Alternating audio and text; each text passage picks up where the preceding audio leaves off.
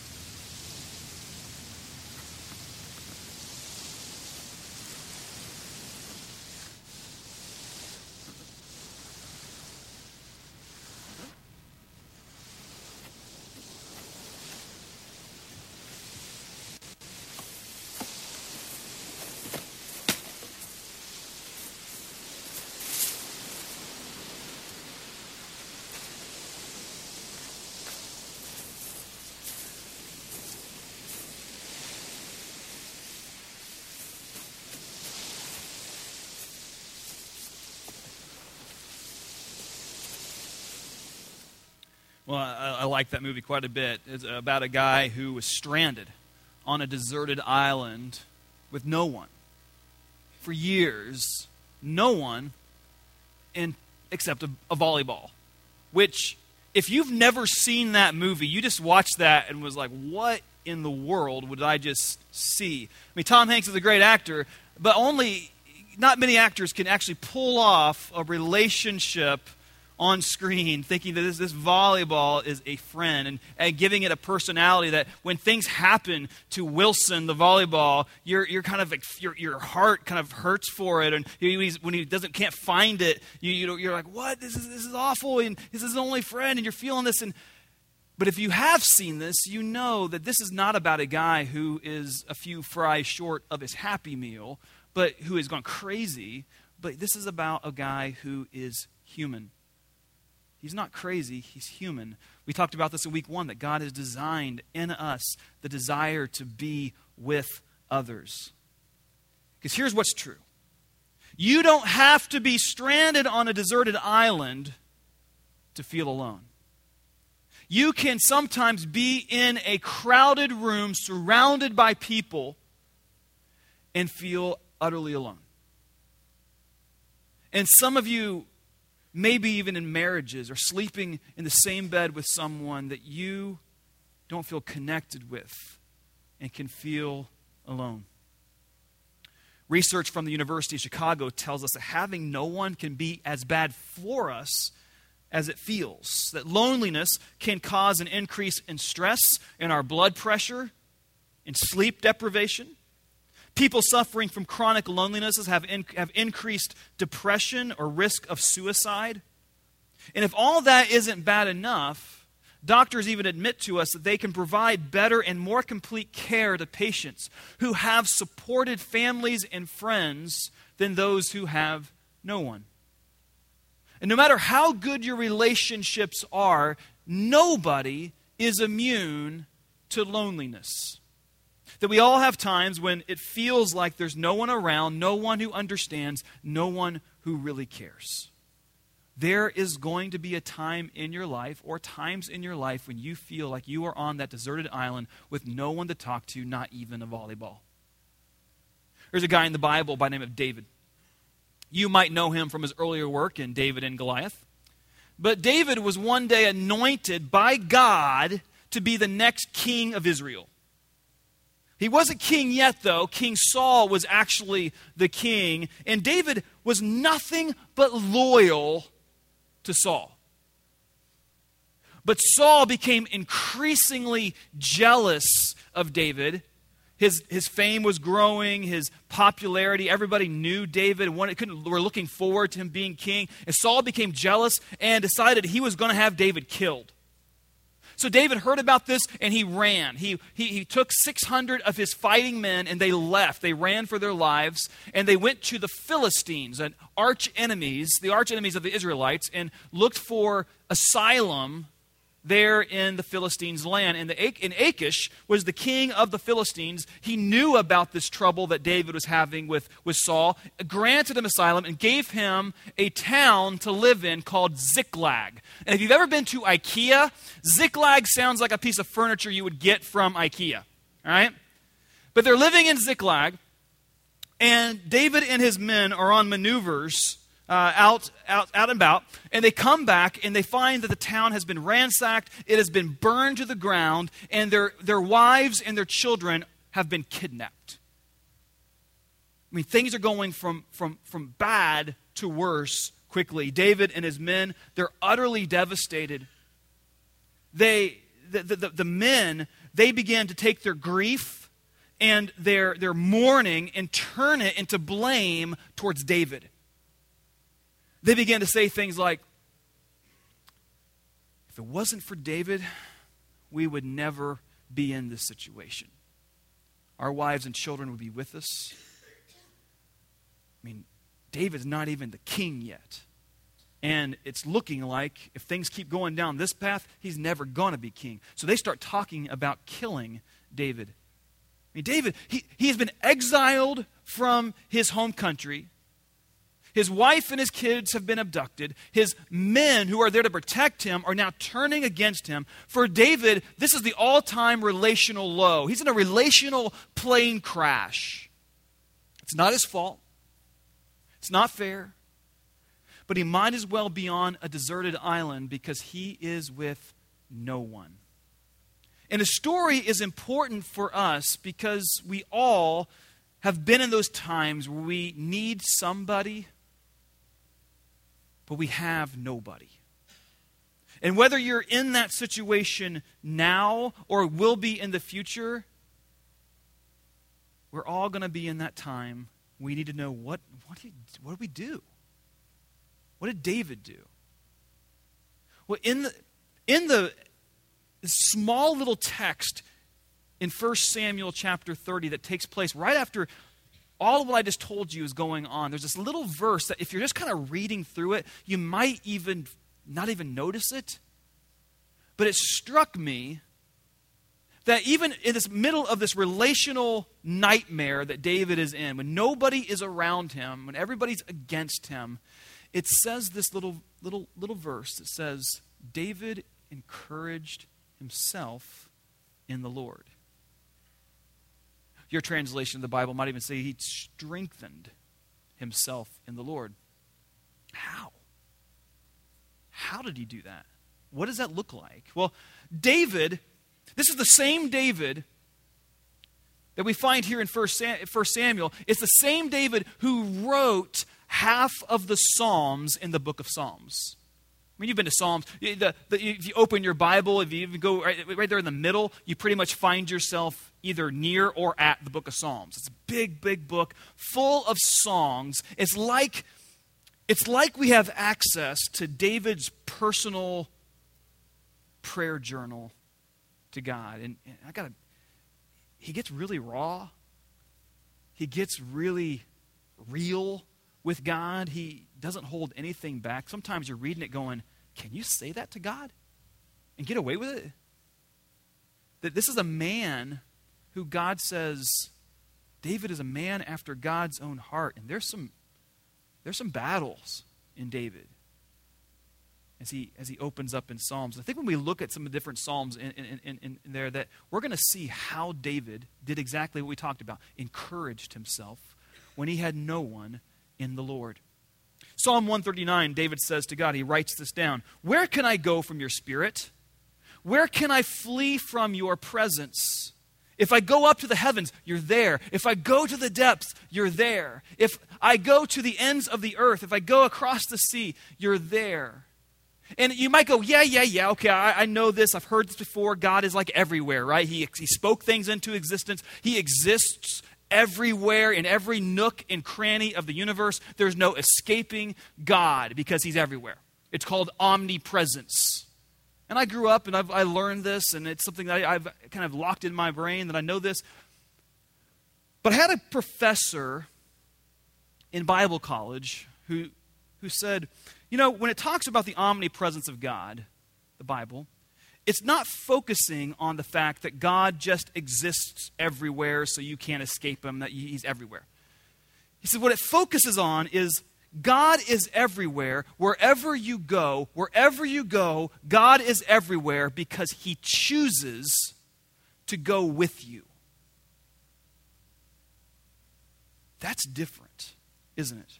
There's a big difference between just existing in a space and choosing to be with you, to be there with you. It's a difference between a cat and a dog. I'm an animal guy. I love animals. I pick on cats a lot. I pick on cat owners a lot. But frankly, I don't mind cats. I just don't want one in my house. I've had one in my house. I had to marry my wife. I had to have a cat to marry my wife. So it was a no-brainer. I'm going to marry my wife. This cat's going to be welcome in my house. Now, our cat was cool because it was more like a dog than it was a cat. It was fat. All it did was lay around and do nothing. All right? So as long as you're out of my mind. But cats, if you call a cat to you, "Kitty, come here," it's going to shoot you a look like, "You want me to do what?" Right? It just exists in the same space that you do. Right? Dogs are different. Dogs choose to be with you all the time. They don't want to leave your side. Our dog Jeter, who no longer with us, let's have a moment, he would always go wherever we went. If we went for a long run, he wanted to come. He was my running buddy. If we would go to the beach, he'd want to come. If we were going to go on a road trip from Florida to Indiana, where he'd have to be crammed into the back of our van for 18 hours without much room, he's a 100-pound dog living in this little area back here, he's in. Because he was content with just being with us. He chose time and time again, "I want to be with you." And David encouraged himself in the Lord. Oh, I got to show you this one picture of our cat. This is on our long road trip. Oh, that's a great pic. I love it. That was back in the days of Fat Matt, too, and our fat cat. So that's exactly when it was, when we were moving down to Florida. So our cat's no longer with us either. David encouraged himself in the Lord by focusing on that even when no one else was around, God chooses to be with us. And I want you to hear that. God is not just with you because he exists in the space where you are. You're at your house, so he's there. He's everywhere. But God chooses. He says to you, I choose to be with you. I want to be with you. It's a huge difference. Psalm 139, David writes, "How precious are your thoughts about me, O God. They cannot be numbered. They outnumber the grains of sand."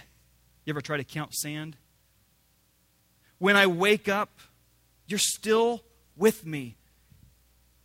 Do you see that God is so crazy about you that he thinks about you all the time. That when you were asleep last night, he thought about you 1,000,000 times. And when you woke up this morning, he was still thinking about you. David encouraged himself in the Lord in that he knew that God was with him, chooses to be with him, that he thinks about him. David also encouraged himself with the Lord by being a person who poured his heart out to God. Psalm is just full of this. He writes in 142, with my voice I cry out to the Lord. With my voice I plead for mercy to the Lord. I pour out my complaint before him, and I tell my trouble before him. There's a movie that came out several years ago that Robert Duvall, he was actually up for a Best Actor award for the Oscars for his role in playing this Southern evangelist by the name of Sonny. The movie is called The Apostle. Maybe you saw it. In it, he was this incredibly flawed, very messed up individual. But one thing he got right. He knew how to pour his heart out to God. I remember one scene where he's in his house, he's kind of pacing back and forth. And he's like, God, I don't know what you want me to do. And you know I love you, but I am mad at you. And I'm like, I've been there. I've been there. God says to us, I can handle your complaints. You know, most of our prayers, I think, when we pray, are like when we drive up to the fast food voice box and we're talking to that voice and we're placing our order, telling him what we want to eat. That's how we treat our prayers with God. We keep them really short. Here's God, I'm placing my order instead of pouring out my heart to you, God. But David, man, he knew how to encourage himself in the Lord because he was very real with God. Psalm 13, he says, how long, O Lord, will you forget me forever? How long will you hide your face from me? How long must I wrestle with my thoughts and every day have sorrow in my heart? How long will my enemies triumph over me? Look on me. Answer, O Lord my God. Give light to my eyes, or I will sleep in death. Can you hear the brutal honesty that David writes in those words? And yet sometimes I think that we kind of pull our punches and we go, I can't really say this to God because I'll offend him. And God looks into your heart and goes, I know what's already there. Why are you putting on this veneer, this fake personality with me? And instead of saying, I know what you're going through. You can complain. You can be angry. You can be real with me. Isn't that what a relationship is? There's a book called Walking with God, and John Eldredge is the author. He writes this very honest section in his scripture, in his book. He says, for years now, I lived with the fear that at some point everyone is going to leave and I will be left alone. For no reason I can say and no way I can prevent, I'm going to wind up alone. Can't explain why, but I know it will be my fault. It lingers there, down under the surface, like a chronic backache or a low-grade fever. So I get to the point where I finally park my car and simply let the tears come. Allow the memories to take me to the place in my heart that was pierced by the loss of those I've loved. And Jesus sat beside me and said, none of this is your fault. And down the Spirit went to speak the words that break these lies. And something in my heart came free that night. That when you're with no one, when no one knows, no one cares, no one understands, there is someone there who's closer than a brother. Psalm 62:8 says, trust in him at all times, O people. Pour out your hearts to him, for God is our refuge. That's how David encouraged himself in the Lord when he felt like he had nobody. And you can too. Watch what happens next in Psalm 13. This is right after David pours out his heart to God, where he's complaining to God. He switches. It says, but I trust in your unfailing love. My heart rejoices in your salvation. I will sing to the Lord, for he has been good to me. He goes from, God, you have forgotten me. Where are you? To, for you have been good to me. David didn't just pour out his complaints to God, but he intentionally brought to mind those times in his life where God has come through time and time again. You know, when we're hurting, when we feel alone, the natural tendency is to forget the faithfulness of God, isn't it? In those times where our world is rocked, when our relational plane crashes happen, we quickly go, God, where are you? I don't remember anything that you've done in my past. All I can focus is the here and now. It's what David's ancestors did. When they were slaves in Egypt for 400 years, God freed them from slavery and took them to a new land, a promised land that he gave them. And on the journey, think about all the miracles, the amazing things God did for them. The 10 plagues while they were in Egypt, the parting of the Red Sea, their protection from the Egyptian armies, the guiding and leading by a pillar of cloud by day and a pillar of fire by night, the manna and the quail every day to sustain their physical needs, the water from the rock, all these different things. And you would see the people be gracious and grateful for a moment, but then the very next day they're going, God, that was yesterday. What have you done for me lately? So ungrateful. But that same tendency is in me. And how quickly I forget. When God has brought me through so many times, and then something else comes up, and I'm going, God, where are you? Why have you forgotten me? And I focus on the here and the now, and I forget the faithfulness of God. I forget when Janie and I were getting on an airplane, and the heaviness of the world was on me, because we were about to fly to Taiwan, and our adoption paperwork in Taiwan was done. It was approved. We could go to Taiwan and Chase, our firstborn, our first son, was going to be our son. They saw that as true. He was approved. But in the U.S., he was not. The government had not approved us. And so the days leading up to that airplane ride, I was on the phone time and time again, trying to get some movement going. But every time they'd answer and they'd say, I'm sorry, sir, we have no idea when this is going to be approved. It could be days, it could be weeks, it could be months. But it was time for us to go to take this flight. And so we got on the plane. When we landed in Taiwan, in the city of Taipei, we got to the airport and we met Chase for the very first time there at the airport. And there was Ted, the leader of the orphanage, the director of the Home of God's Love, and we were off to the orphanage, and we didn't know, how long are we going to be here? We have no idea.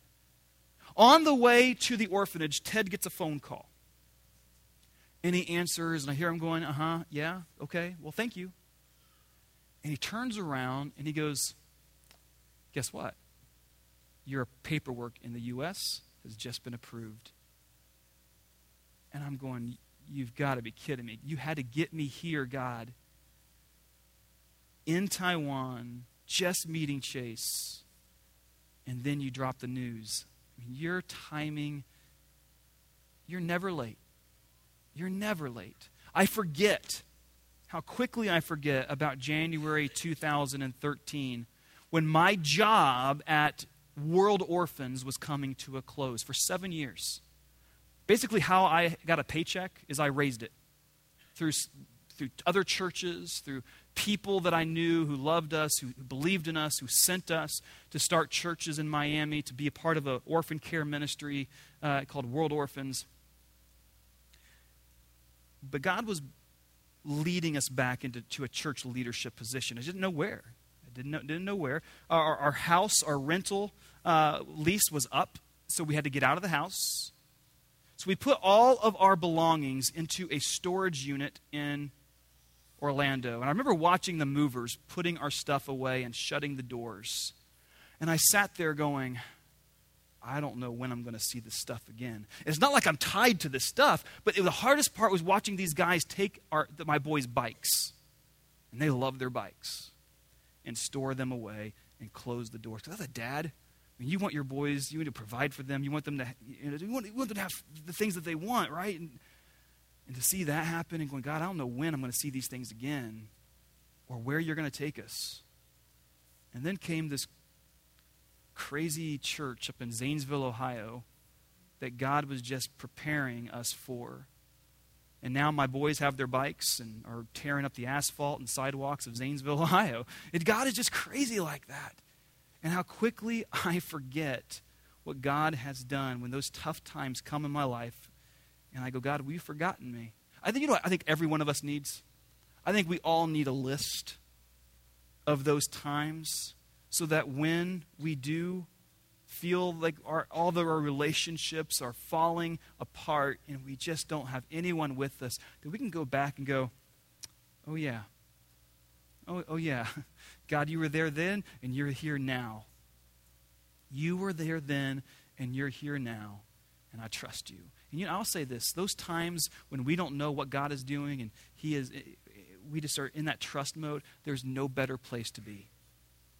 Because God is refining us. He's allowing us to go through that fire. And the goal is to help us become like Christ. That's always the goal.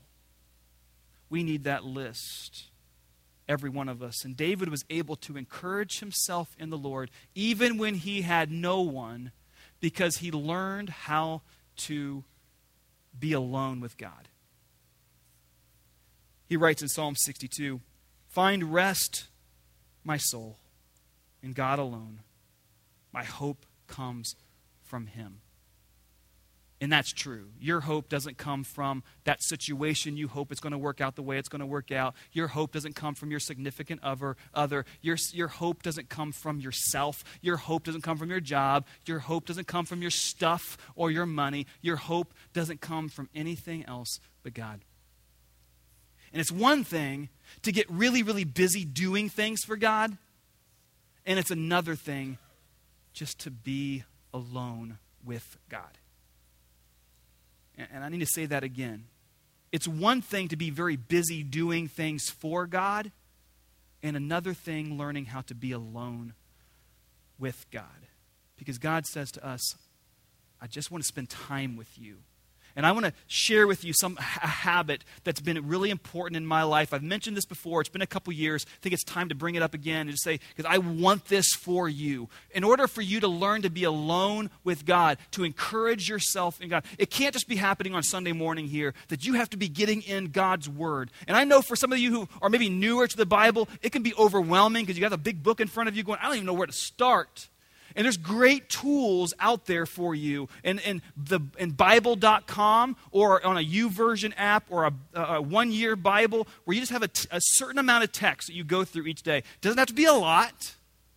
We're getting ready to go through the book of Ruth in just a couple weeks. Maybe that's a good place you can start. But it's taking maybe a chapter a day or a couple chapters a day. And then when you bring and you open up the Bible, is that you bring your soap with you. And what I mean by that is you bring a notebook or a journal or your own book of Psalms, you're going to be writing, and you write down SOAP. And as you go through your reading plan, the first thing you do is you go to Scripture. And you allow one verse to really hit you over the head, that God's going to really showcase for you that day. And sometimes it does hit you over the head. Sometimes you got to dig a little deeper.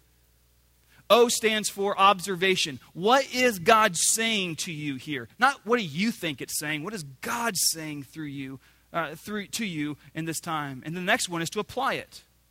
It's to make application of it. Last week we were talking about times in conflict. And there was a lady who sent me an email this week and said, Matt, I heard the message last week. God was written for me. God said, about not letting the sun go down on your anger and going to that person privately. There's two people that I'm in conflict with right now, and I went to them both this week. I was the agent of peace and healing. And you know what happened in both situations? We left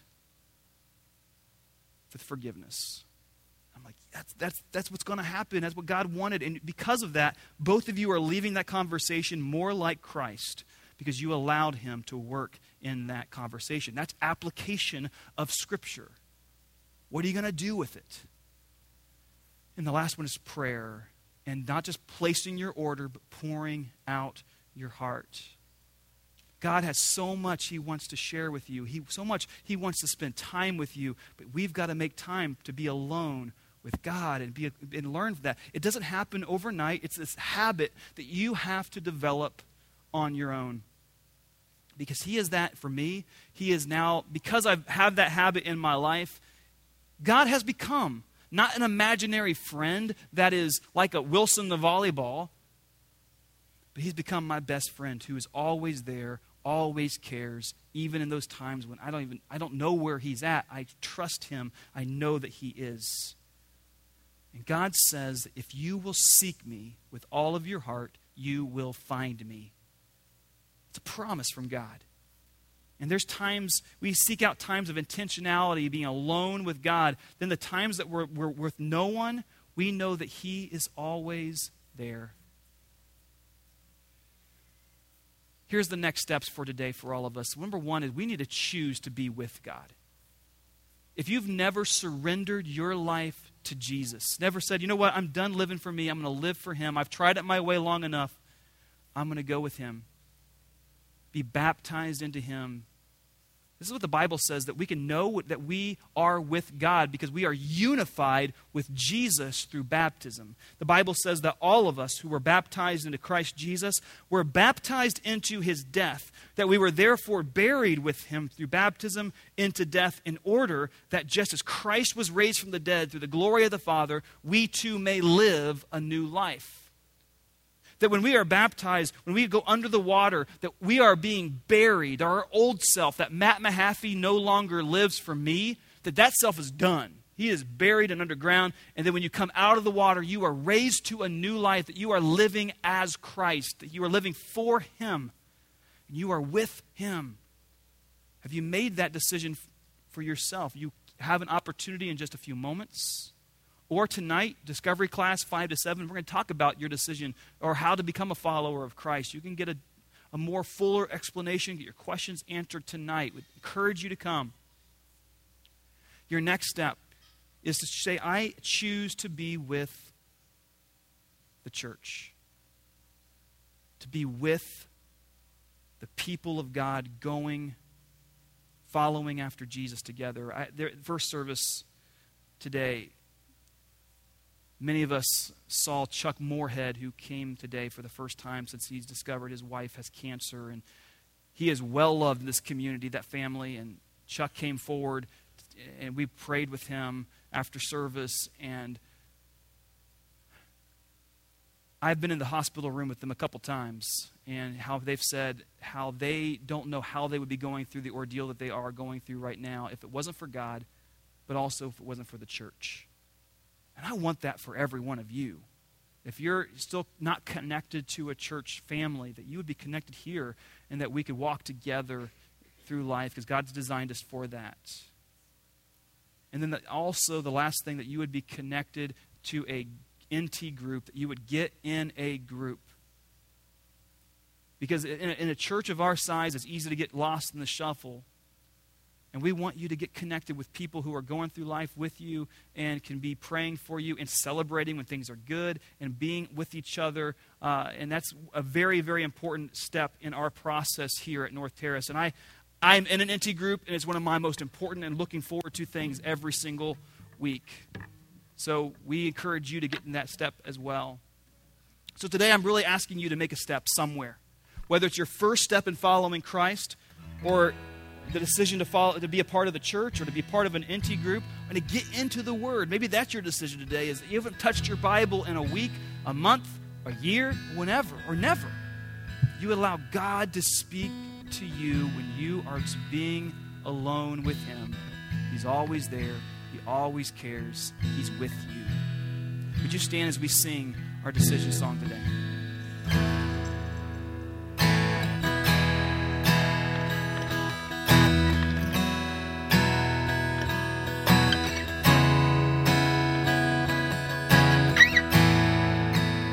I am not alone.